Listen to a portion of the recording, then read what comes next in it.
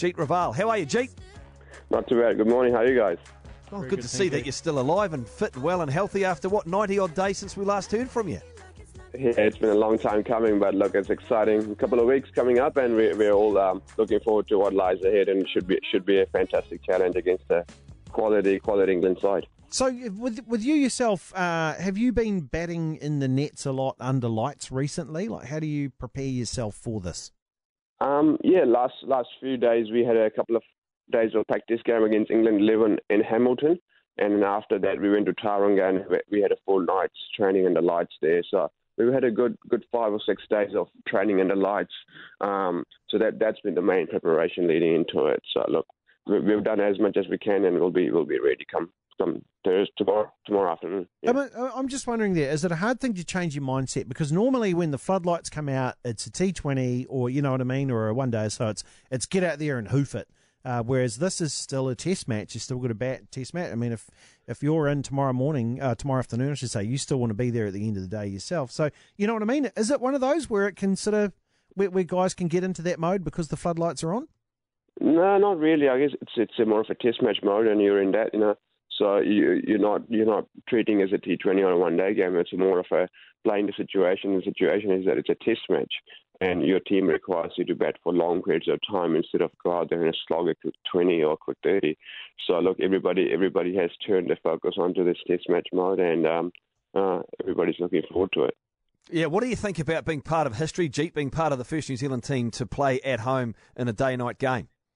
Oh, it's absolutely amazing, and look, we're all faced for it, and I know it should be an amazing spectacle, and this day-night cricket is here to stay, and it's nice to be part of this history that's being created in New Zealand, and I'm sure it will continue for many, many years to come, as, it gets a chance for a lot of people to come out and watch at night time instead of, people who are stuck at work or doing different things in the daytime. So, look, it's an exciting event, and we're all looking forward to it. Going from red ball to pink ball cricket, albeit for one game, is the difference more pronounced even than going from a red ball cricket game to that of a white ball?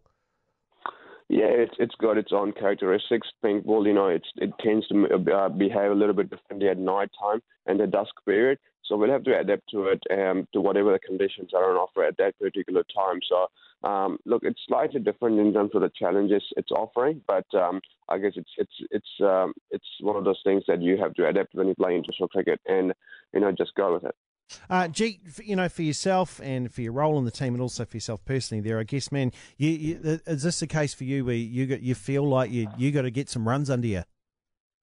No, not really. All I want to do is contribute to the team, and hopefully if I can contribute and the team does well, then I can take a lot of confidence from that. And I'm not looking too far ahead in terms of getting the 100 or getting a big score. It's about making sure that I get a good start, lay a good foundation for the team to build on, and make sure that the guys who come in, they bat around me, and I set up a good platform, and I set up a good anchor at the other end, so guys can come and play their shots and do whatever they want. So making sure that I do my role as well as I can. Yeah. Jeet, have you talked tactics with Mike Hesson and Kane Williamson, and do you know what may happen tomorrow if you bat first? So one option, of course, is to bat the day. Another option, and we've seen this before, is that teams will declare late on day one to try and pick up wickets. How do you think you may approach it? Yeah, that's likely, but I haven't spoken to Kane regarding what the outcome is. But as an opening batsman, I always prepare to bat first, regardless. And then after the toss, if we do end up bowling, I can sort of relax a little bit, not so much. But as an opening batsman, I'm always prepared to bat out there, and in case it's only half an hour, so you can't leave it too late and switch on. So I'll be ready to go. Ross Taylor had a pretty decent net last night, as I understand it, under the lights. Tell us, what did you notice about him?